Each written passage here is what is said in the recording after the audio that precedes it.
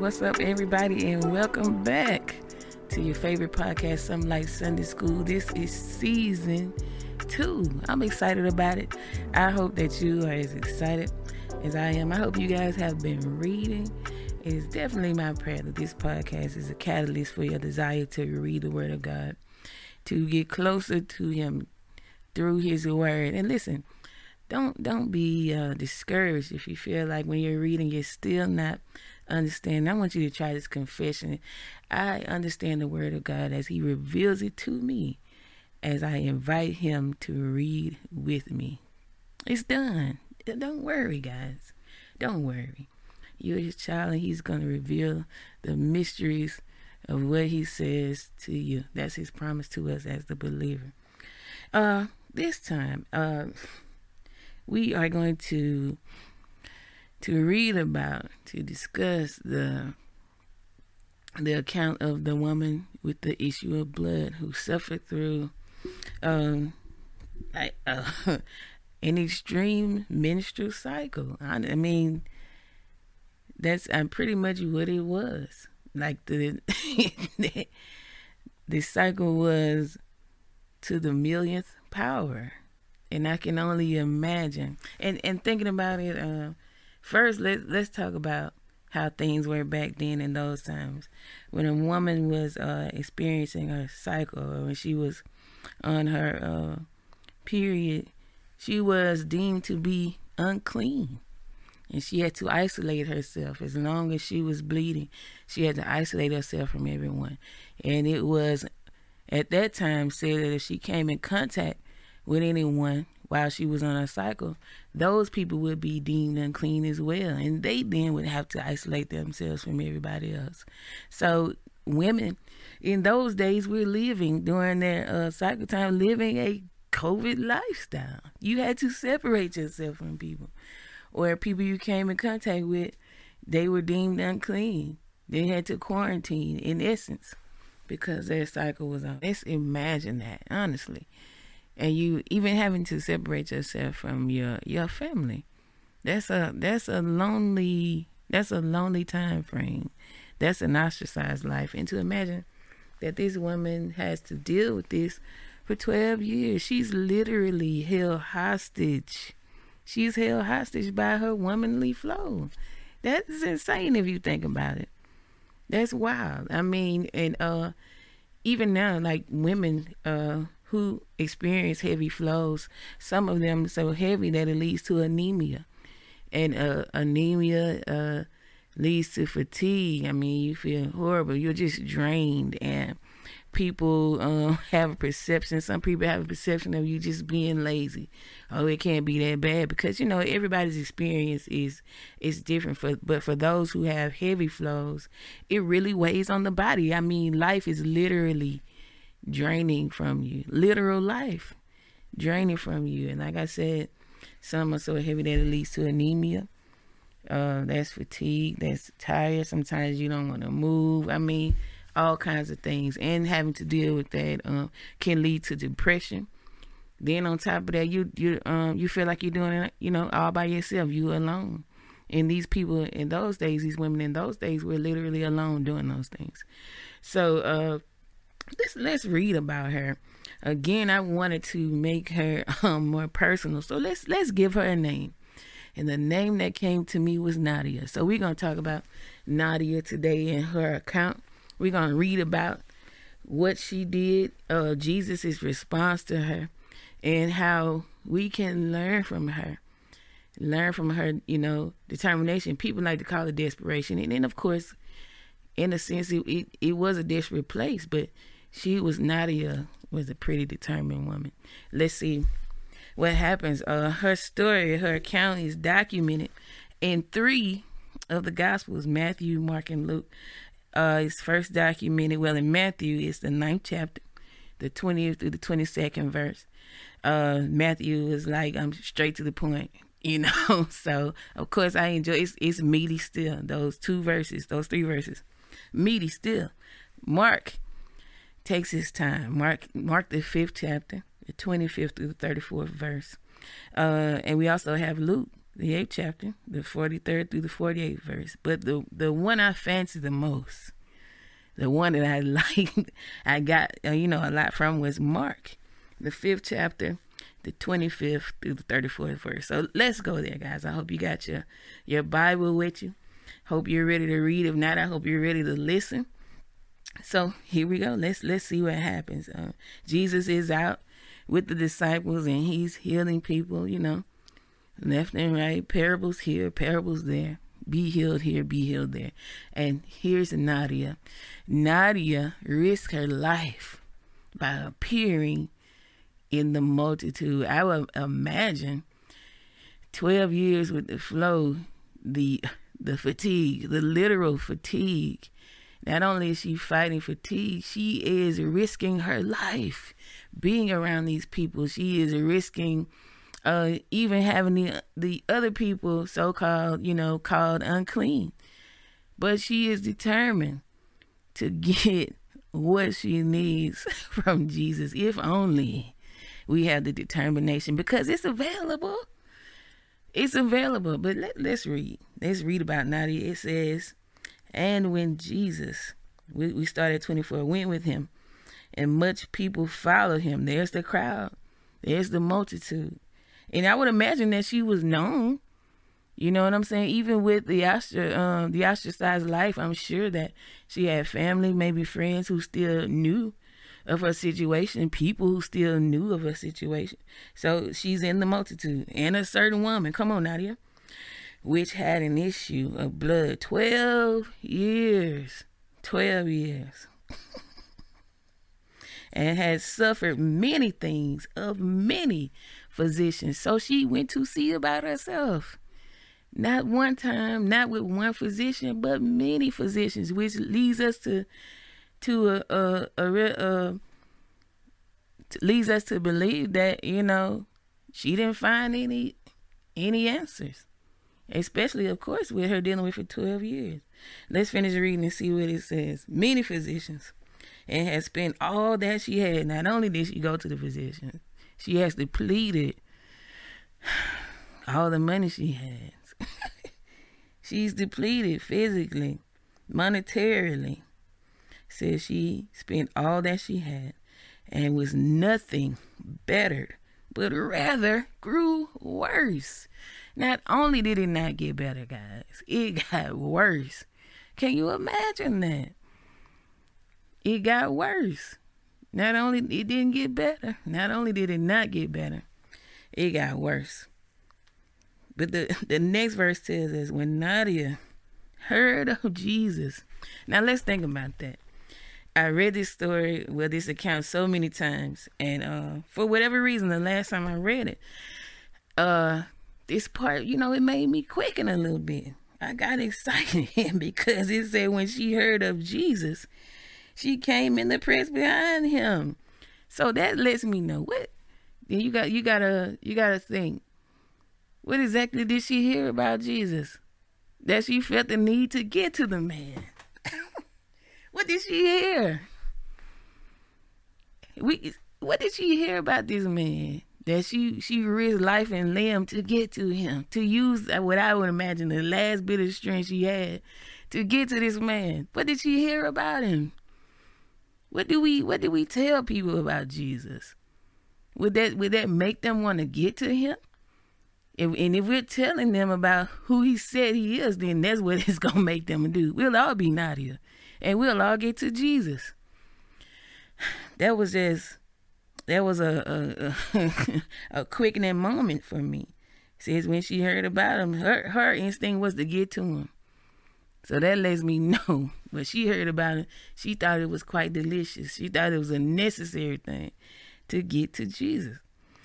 She came in the press behind him, and she touched his garment. For she said, if I may touch but his clothes. Nadia is convinced that she don't even have to converse with the man. He don't even have to look at her. She don't have to say, Master. She don't have to do any of these things. She just has to come in contact. She comes in contact with him. She touches him, touches his clothes. She said, I don't have to talk to him. I already know what he came to do. And if he came to do it, it's on him. It's in him. If it's in him, then it's on him. And I just got to come in contact with it. You know, man, guys, let's finish reading. For she said, if I may touch but his clothes, I shall be whole. Not just healed, but whole. And straightway, the Bible says, his word says he hastened his word to perform it. Straightway, the fountain of her blood was dried up. So much so that it says Nadia felt it in her body. She felt it in her body that she was healed of the plague. Now you have accounts of people being healed, and Jesus told one man, go your way, and as you're going, you're going to get the healing. But Nadia feels it. She's healed so much so that she feels the rejuvenation, the restoration. She feels it in her body. Good God, from Zion, people. Do we understand that? And this is just from her touching him, believing that that's what he came to do. So much so that she felt it in her body, that she was healed straightway. And here we is now, guys. Jesus is about to respond to what just took place. She's healed so much so I can hardly get past that. She felt it in her body. And Jesus, immediately knowing in himself that virtue had gone out of him, turned about in the press and said, who touched my clothes? He feels the touch from the girl. Now imagine, a multitude of people. Surely people are touching all over him. He's a celebrity. Let's be honest. He's a celebrity, guys. And whether the people's intentions were good or evil, they were trying to touch him. Let's be honest. He's being touched all the time. But this touch makes him turn and say, Who touched me? Who touched me like that? Who was that? And listen what his disciples say.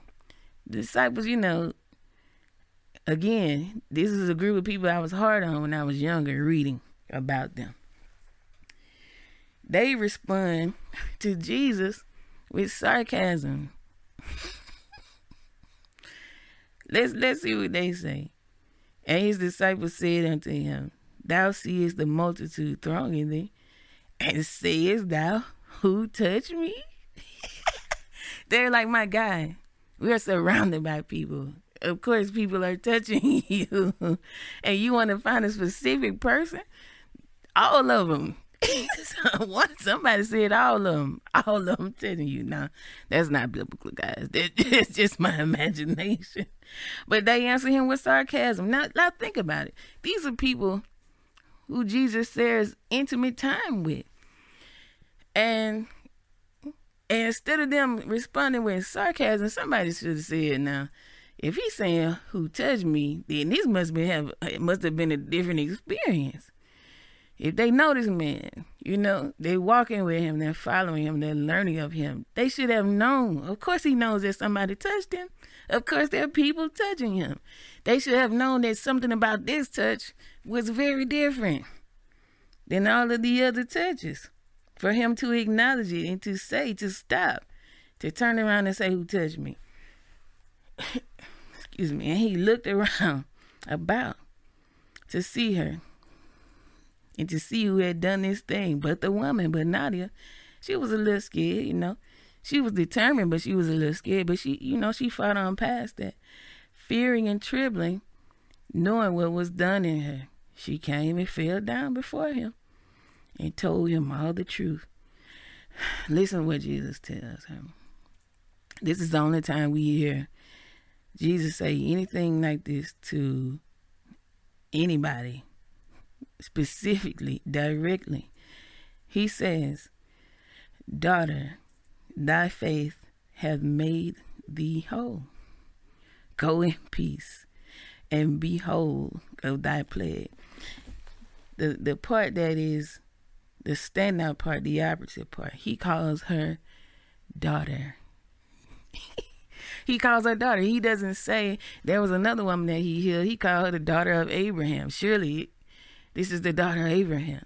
But this woman, and if you know Abraham, Abraham is considered to be, well, he's declared the father of faith.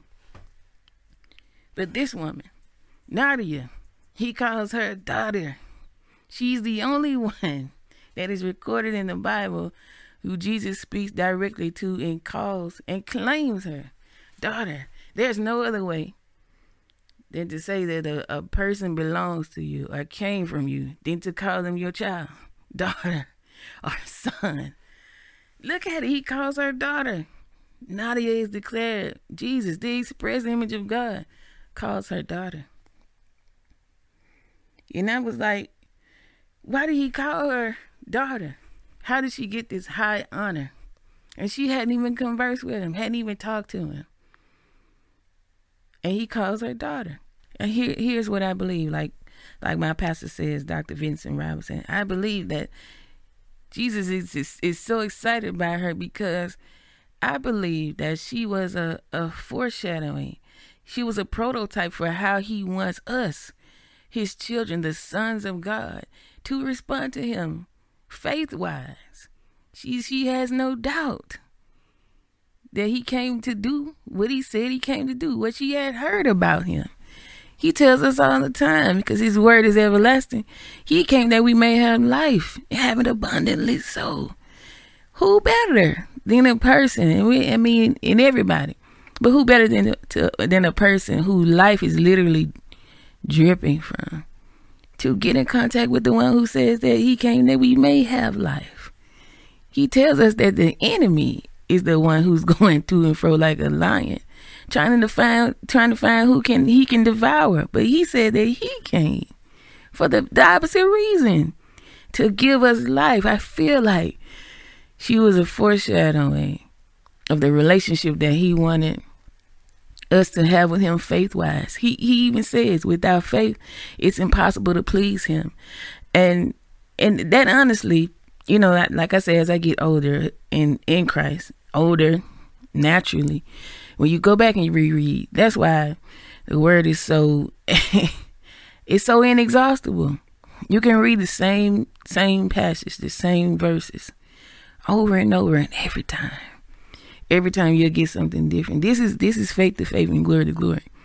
But when I read that, it's impossible to please him without faith, because he can't operate fully in our lives like he wants to. We cannot fully experience the promises if we're not in faith for it. So it pleases him to have ready the promises that make our lives as good as he wants it to be. Because he said he knows the plans that he has for us, the plans to prosper us, to give us hope and an expected end. We can't fully receive everything he's done for us. We can't receive the finished works. This Nadia literally touches the finished works of Jesus. She does. She touches the hem of it. The border of it is what Luke says. That's the finished work. By the time you get down to the hem of the garment that's being made, you're done. Everything is done. She touches and agrees, my God, with the finished works of Jesus. She agrees with it. She gets in agreement with what he said. That's how we should operate as his children, no matter what the situation looks like. And it can be hard. This was a hard place for her. But when she heard about it, she received it. The Bible says when we pray and we believe, that's when we receive. She received what she heard about him. She touched and agreed with it. And it was so immediately. So I believe like this is almost like the moment he had with Peter. Surely flesh and blood did not reveal this unto thee. This was a rock moment again. And it excites me. She touches him, and Jesus even says so much so that he felt something leave up out of him. He felt virtue leave his body. I mean, this is a delicious account of a lot of things. And I'm sure the more we come back to it, the more we read about it, the more will be revealed. And it's going to get more and more delicious. Surely that's not a word, but who cares? It's tasting and seeing that is good. Sometimes that first bite be real good. And then you get deeper and deeper in that thing. And that stuff then settled in there and mixed in there. And then you know what I'm talking about. You know what I mean. It will get more and more delicious, and he'll reveal more and more things. But she's the only person who said, he's like, hey, this is my baby. This is my offspring. This is my child. That's how I want y'all to be. She's a prototype. She's a prototype, and it's just delicious. It's delicious. But he says, hey, this is my baby. And this is how I want y'all to come to me. My niece, my baby niece, Taylor, she is so sure that whatever belongs to us, whatever belongs to her parents, whatever belongs to her grandparents, her aunties, even her brothers, she's so sure whatever belongs to them. She asks, but while she's asking, her hand is already on whatever she wants. If we have food and she wants it, she'll ask, but her hand is already there. Sometimes she's already chewing, and this is Nadia. This is how we supposed to be with our daddy. She's so sure she don't have. It's nothing about whatever it is that we have that she feel like it's not hers too, that she don't have a right to, and she go around. She make her request known. She know it's gonna happen. She just tell us if it's not something that's right there in her face, something she sees she wants, she just tell us. And she know it's gonna be so. This is a relationship. That's a good place. This is the relationship that Abba wants us to have with him as his children. I'm encouraged by Nadia. I really am. And I just want us all to get to a place where whatever it is we need, we just get in agreement with. We just touch his finished works. We get in agreement with what he says about us, that he'll satisfy us with long life, that he'll give us peace that surpasses all understanding, that we'll have joy that's so much joy that is unspeakable. We'll just laugh like I do. We just laugh. It's unspeakable. But it's also, it's a known thing. It's not a secret that the joy, And there's so many more promises that he has for us. So get in, read about it. Get like Nadia. That's what we gonna do. We need a shirt, don't we? Get like Nadia. But I hope you enjoy it, guys. And I do have a feeling that we'll be coming back to this because it's just so juicy, just so delicious. So I hope you enjoy it. I hope you are encouraged. Go back, read all 3 accounts. Read again, look in the Bible, search this will. This is the will that God left us. The Bible is a will, a literal will. He said all the time, we're heirs and joint heirs with Christ. This is the will. Get in the will and find out what you should be touching and agreeing with concerning you. That Abba's already done for us, concerning his finished works for us. So I hope you enjoy it, guys. Get to reading. Let us know what other accounts you want to read about. We're so thankful that you're still here with us, Sunday Schoolers. And we will see you next time.